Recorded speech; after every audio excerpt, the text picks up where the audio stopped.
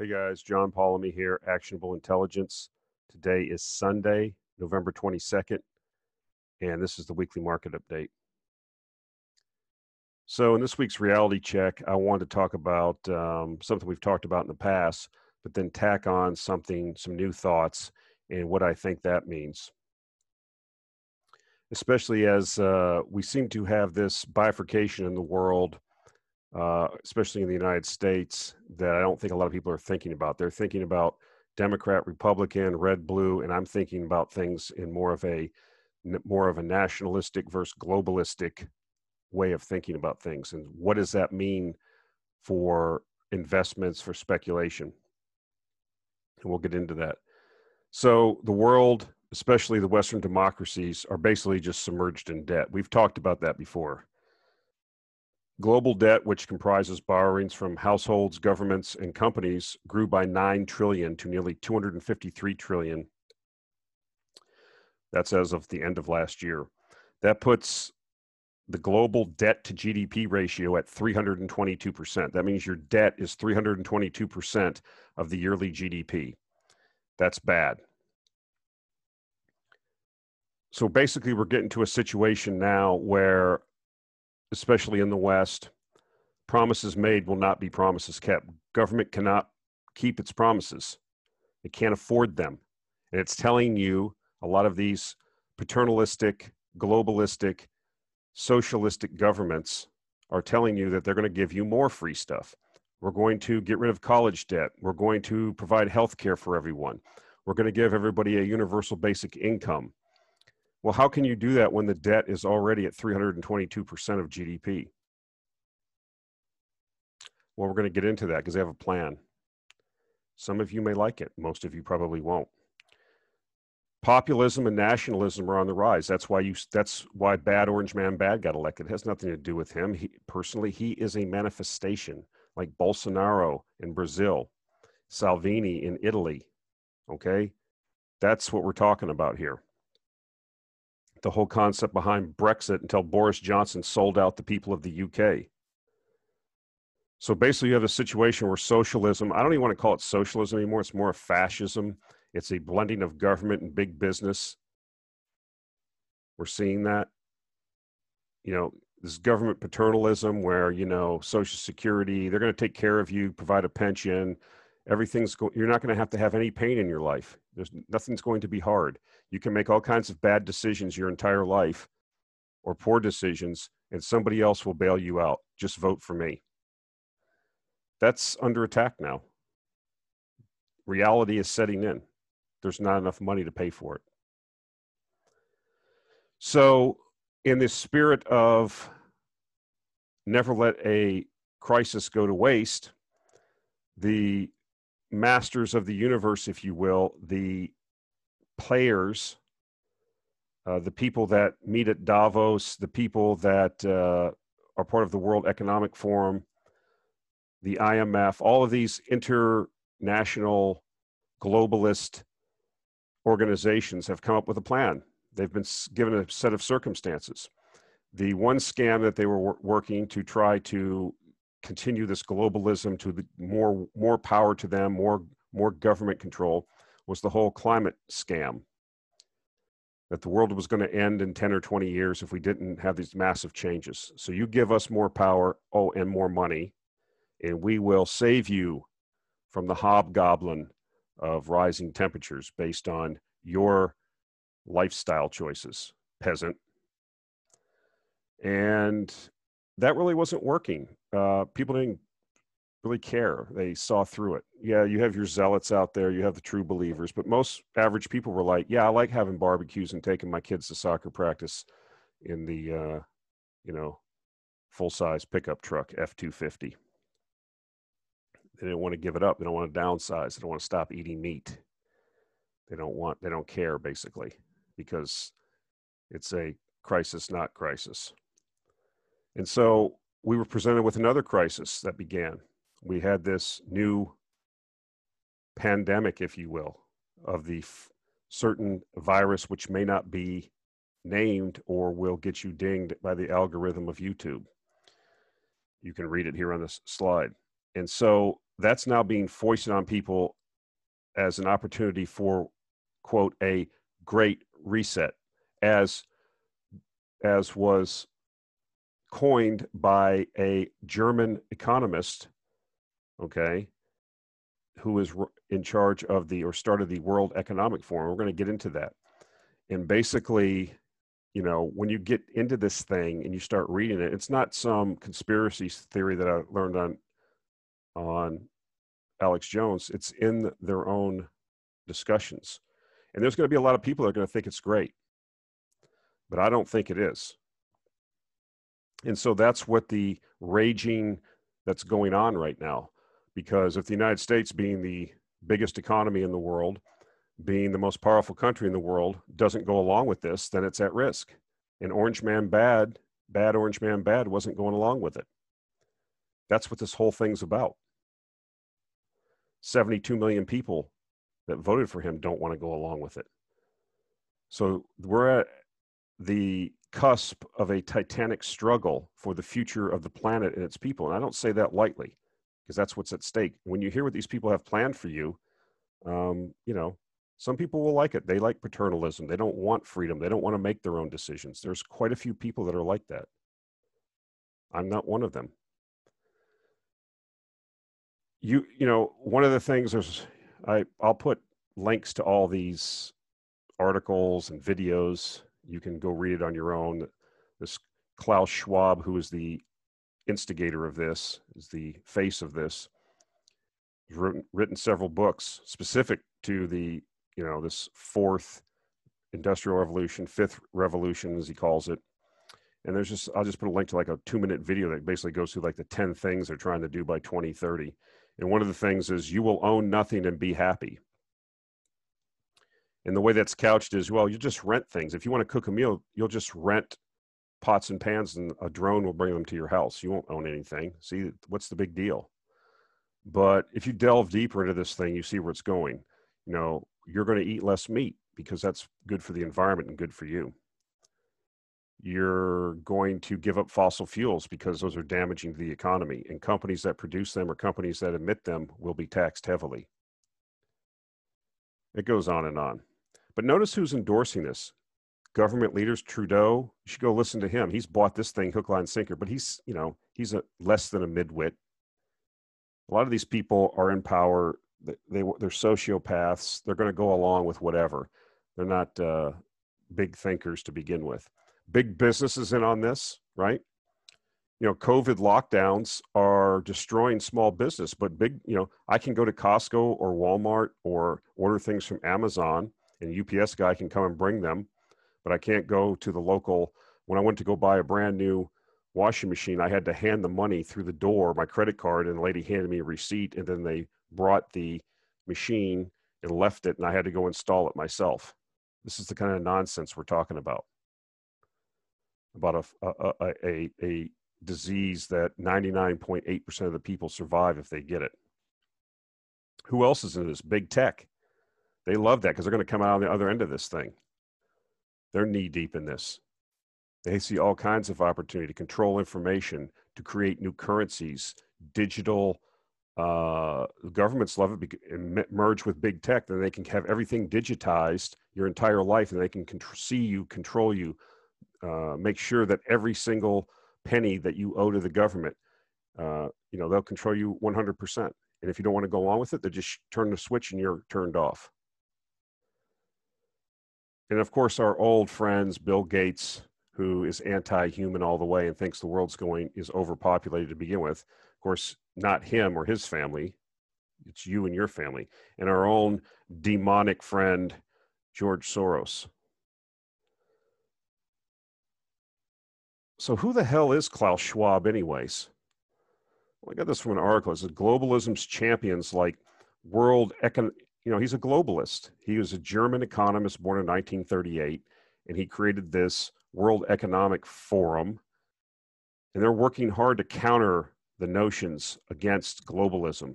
Instead, presenting this catastrophe, the catastrophe we're talking about is COVID-19, as an opportunity for a, quote, great reset that would create a more sustainable version of globalism instead of doing away with it.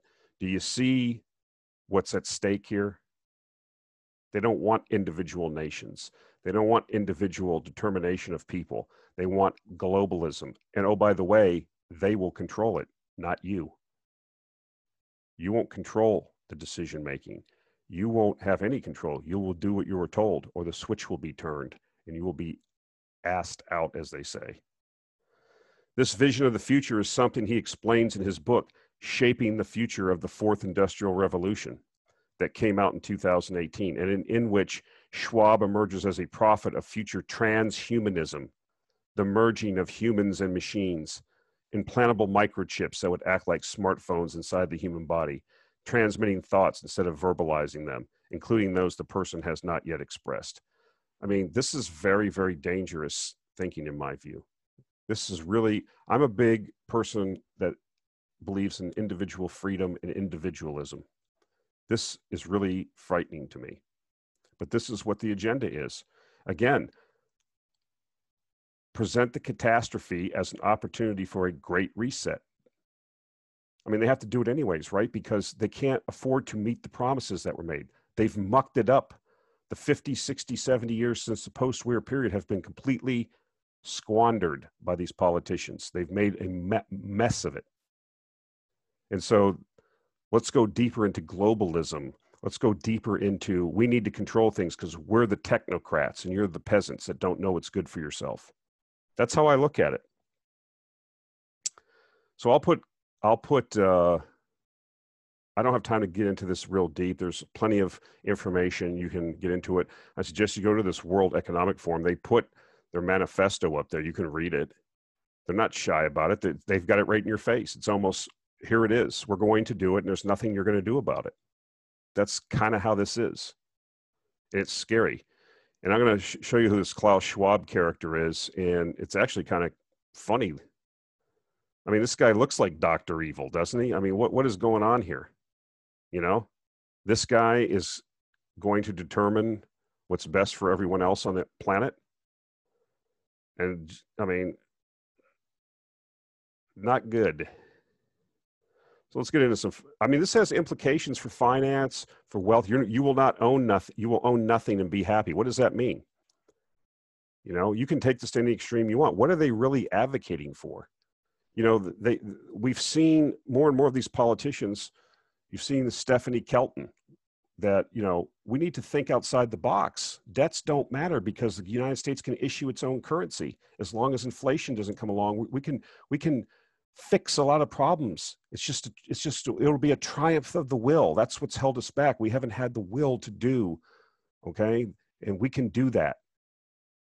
It's couched in a PhD white paper that's peer reviewed. I mean, who are you, John? And you're just another peasant to criticize us. Well, it's just money printing dressed up in, you know, academic BS.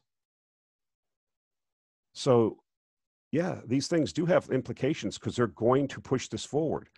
Okay. Certain countries are going to go forward. Certain countries with this more rapidly than others. That's what these elections are about. That's what this whole election in the United States is about. It has nothing to do, you know, and it's been turned around as a, you know, good versus evil, bad orange man, bad against, you know, I'm the, you know, a doddering old hand puppet with 47 years in politics that's going to be an agent of change.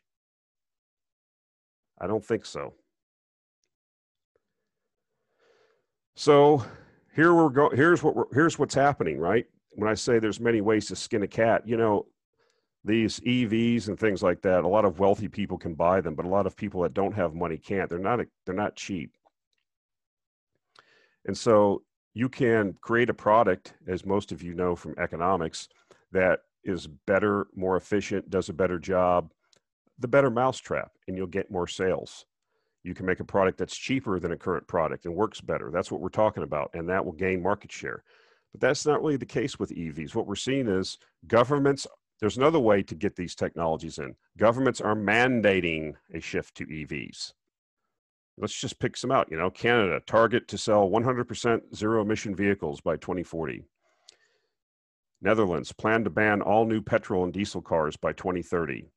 United Kingdom, proposed ban on selling new petrol, diesel, or hybrid cars. USA, 11 states adopted zero-emission vehicle mandates. You see the United States is slowing on this. South Korea, goal of 33% of new vehicles to be electric by 2030. You can take a look at this slide. You can look this up.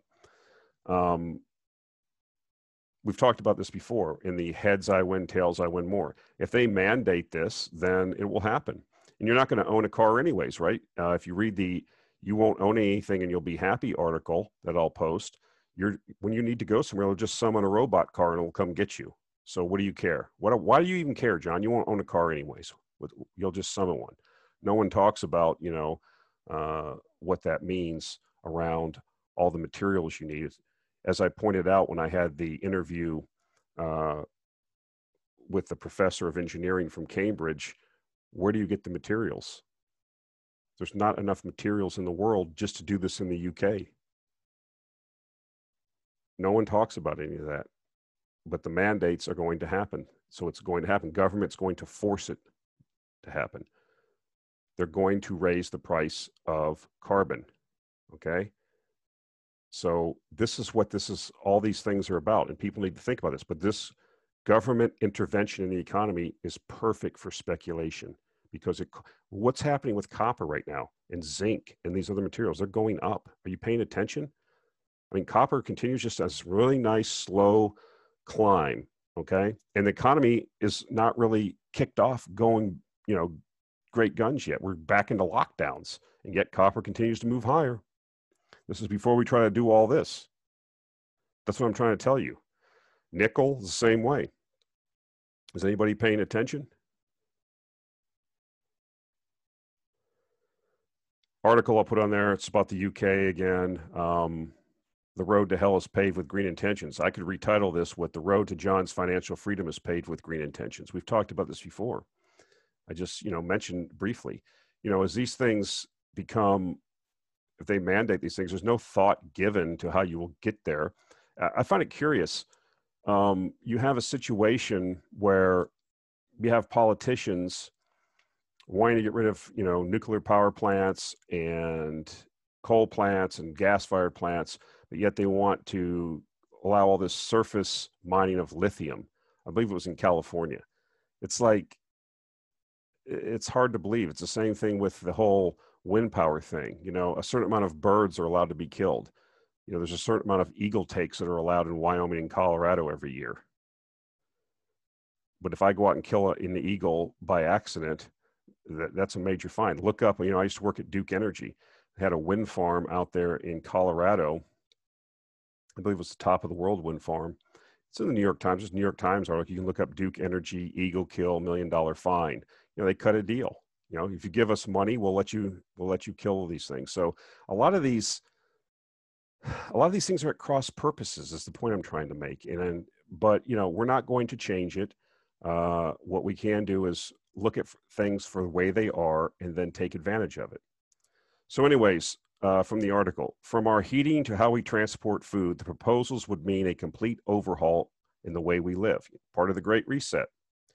Yet barely a word has been said about the immense practical difficulties involved in Johnson's 10-point plan for Britain to go carbon neutral by 2050. This whole carbon neutral thing is ridiculous. It's against the laws of thermodynamics. It's not going to happen, but that's a whole nother, like we've talked about before. It doesn't matter. They're going to try it anyways.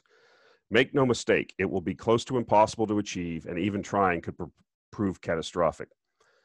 Johnson's green revolution would mean that we would need to completely upgrade electric wiring in our homes, streets, substations, and transmission lines.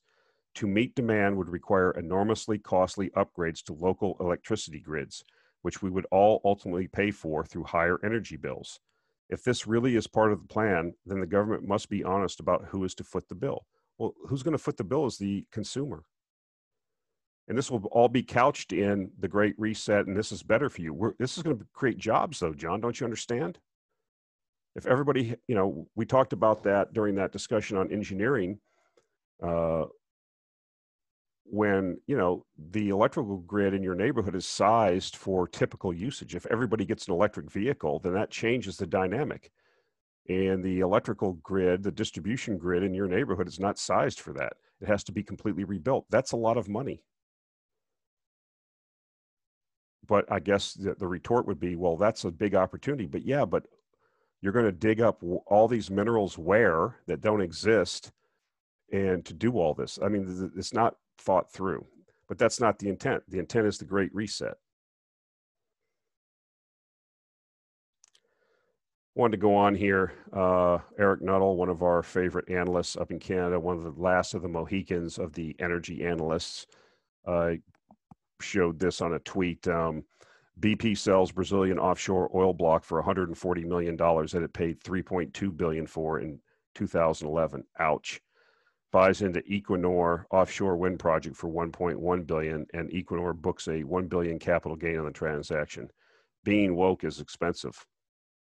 So basically, if you're a BP shareholder, your management basically just sold off an offshore oil block for a 95% loss and put the money into a lower return asset, which is offshore wind. I mean, that's why the BP stock is, probably is underperforming the rest of the industry. Now, there are plenty of oil stocks. There was a big merger in Canada this week, proposed merger between Cenovus and Husky, which is very complementary, if you will. There's going to be an energy crisis, and a lot of these companies are going to make a tremendous amount of money. My only concern now that I'm starting to wonder about is, will these governments allow us to keep this money? Will they raise the carbon taxes so high or put windfall profit taxes on the wins? I'm hoping that the energy bull market that we're getting ready to enter happens, in some timely manner that we can make our money and get out before they figure out what's going on and really tax everything. But I expect that to happen. Once oil prices go higher, extremely higher, because oil's not going away, contrary to what everybody seems to think, I think you're going to see governments look at that as a windfall. You've already seen it in many countries. They put these carbon taxes on things. But the companies don't really pay the taxes. That's another thing people don't understand. Sales taxes, corporate income taxes, carbon taxes, these corporations are not going to pay them. They all will be passed on to the consumer. So we'll just have to see how it develops, but that's typically what happens. I thought this was interesting. I would not be a shareholder of BP. They are a disaster. I did think this was interesting news. A reader, a listener, a longtime listener sent this in, and I thought it was worth putting a slide on. Bipartisan nuclear power legislation here in the U.S. A 61-page bill titled the American Nuclear Infrastructure Act would direct the U.S. Environmental Protection Agency to establish a tax credit program for nuclear reactors at risk of closure due to economic factors, and would compel the NRC to identify ways to improve environmental reviews for advanced nuclear power projects. The bill would also direct the U.S. Energy Department to establish a uranium reserve that will provide assurance of the availability of uranium recovered in the United States in the event of a market disruption, and support strategic fuel cycle capabilities. Why wouldn't we do that? We're already on the defensive with rare earth metals, where China is the major processor. It was one of our global competitors and can immediately turn those off at any time and put us at a big disadvantage. So we're at the same disadvantage with uranium. We have 20% of our electricity generation is nuclear, and we produce almost zero of our own nuclear material, uranium. That's crazy. That is a national security risk. Uranium extracted in the U.S. by companies specifically owned, controlled, or organized in Russia or China will be excluded from the reserve. So it's set up to benefit U.S.-based producers. We'll see how that plays out, but it's very dangerous ground for the United States to have that much reliance on foreigners for its, if we didn't have enough fuel for our nuclear grid, the lights would go out. You wouldn't have enough power. Now, eventually we could probably recover and would be, rolling black. It would be a mess. Let's put it that way. And the fact that these politicians that were stewards and should have been paying attention to what was going on with rare earth metals and this have done nothing. Well, Orange Man started doing something about it. He created He's been looking into this for the last couple of years. But if you're going to be in globalism, you know, we're all going to cooperate. We're all friends, right? So another reader wrote in and asked me, can you cover what's going on with Bitcoin? Look, I'm not a Bitcoin or crypto expert. I don't say I am, but I'm somebody that likes to make money. Somebody I follow on Twitter, and I've mentioned before, is a guy named Harris Kupperman, aka Cuppy. He has a blog called Adventures in Capitalism. He's also a hedge fund manager of a fund called Praetorian Capital based in Florida. And he's a very smart guy. He's a very plugged in guy. Okay. And so what I'm going to do is give you a link to some articles he's written about why Bitcoin's going up and why it's probably going a lot higher. And it has nothing to do with the technology. He actually thinks it's a Ponzi. I'm not going to get into that argument. What I encourage you to do is there's a reason why it's moving higher, and it has to do with the limited amount of Bitcoins that are available, the limited amount of Bitcoins are being produced, and how they're being sucked up by various funds and entities, okay? And it's going to create possibly an exponential move in Bitcoin. So a couple of quotes from the article, I will put links to it in the show notes. This is why you need to be on Twitter and be following people that are smart. This is how you learn what's really going on. And you get answers to your questions, and you get exposure to people that are thinking about things differently than you think about them. That's how, you know, we've talked about that ad nauseum. That's why I created the investment letter curation site that I have up, because I'm putting all these smart people's letters, videos, podcasts, tweets, whatever on there to stimulate your thought. You should be going there. You should be perusing that. You should be not necessarily agreeing with everything you read, but stimulating your thought and getting more information. You should be reading certain books. You should be taking in information, not crap, but from people that have demonstrated that they are smart and that they have had success. Remember, success leaves clues. Who you surround yourself is who you're going to be. If you're planning on going over to Buffalo Wild Wings today and sitting around farting on your frat brothers watching football all day, that's probably not the best use of time on a Sunday. But, you know, that's why certain people are wealthy and successful, and that's why most people aren't. Quote from the article, let's go back to what I wrote about Grayscale Bitcoin Trust, hoovering coins. What he means is buying up coins. At the end of July, when I wrote about it, there were 406 million shares of GBTC outstanding. As of Friday, November 13th, that number had grown to 531 million shares, or an increase of 125 million shares. That's equivalent to about 119,000 additional Bitcoins purchased during a brief period of time. To put this into perspective, the total free float is somewhere between 6 and 8 million coins. Hence, GBTC purchased somewhere between 1.5 and 2% of the free float during this brief period of time. Another quote from the article, there are dozens of entities also hoovering up coins, many of which are not likely sellers in the near term. Almost every week, we learn of a new vehicle with big marketing resources behind it. Do you think Fidelity is launching their Bitcoin vehicle without a substantial marketing campaign? In their mind, unless they raise a few $1 billion, their fund has been a failure. That's right, because it's about assets under management. They could care less if Bitcoin goes up or down. Back to the quote here, just think about what that sort of inflow would do to such an illiquid market. And that's what the whole point of his thesis is, and I agree with him, and why I own Bitcoin, some Bitcoin here also. You have an illiquid market. You have a supply, you know, if you're in the gold market and the gold price doubles or triples, you're going to see a tremendous amount of money go into exploration to go into producing more gold, and the gold supply will go up. Now, it won't go up tremendously, but it will go up. The same thing holds for oil, copper, whatever. That can't happen with Bitcoin. There's a certain amount of coins being produced. There's a limited amount that can be produced. And that's, you know, he goes into further talking about, it's almost similar to what's going on with a lot of the big tech stocks. When they get to a certain level, you know, they're owned by all these big ETFs, passive investing vehicles.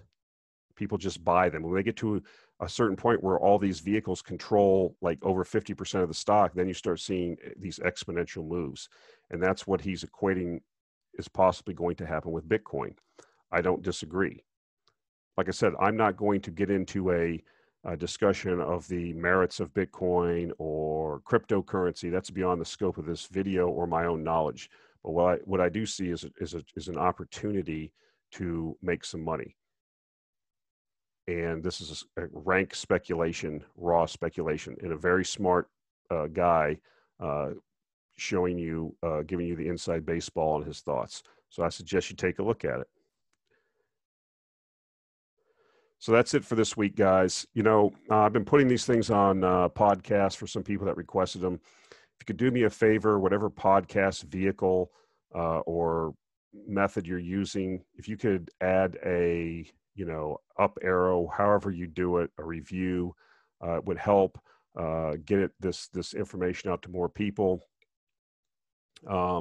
Again, we are starting to see a shift from value or from, from growth to value over the last couple months. I don't know if this is the big change I've been predicting, but my portfolio has really started to turn around and really started to run. And some of the picks we've had in the newsletter now are really starting to go in the right direction. This could be a temporary phenomenon, or as I think, it could be, you know, the beginning of what I think is going to be over the next decade, a run in natural resources. And that's what we've positioned the portfolio of the Actionable Intelligence newsletter for. I've also, you know, I'm not wedded to resources. We've recently put into the portfolio a couple of vehicles that are taking advantage of emerging and frontier markets that have high growth prospects and that are well managed and have disciplined managers that have a record of success. So those things were really sold off because of this COVID thing. And as we emerge from that, we expect a lot of these things to return to their previous levels and resume their growth trends. As I talked about before, you know, I mean, you can talk about what's going on in these economies, but, you know, things are happening in Uzbekistan, Georgia, the country of Georgia. We found a vehicle to take advantage of that that's selling below book value and is recovering nicely. We have a vehicle for what I think is going to be a tremendous couple decades in Africa that's selling well below book value. So you have to open up your scope of thinking to the entire world, and that's what we've done with the Actionable Intelligence Alert newsletter. So you can also support me on Patreon. If you support for $5 a month or more, you can cancel that whenever you want. I will give you the current month's pick. That's just 1 month. I will give you the current month's pick, and you can get a sampling of the work that we do and see if it's right for you. But, you know, we will continue to put these videos out, encourage thought, and interact with you guys. Feel free to contact me, and I will try to answer questions. A couple of the slides here were just basically directed because of listeners asking questions or writing me emails. So thanks for the support, guys, and we'll talk to you next week.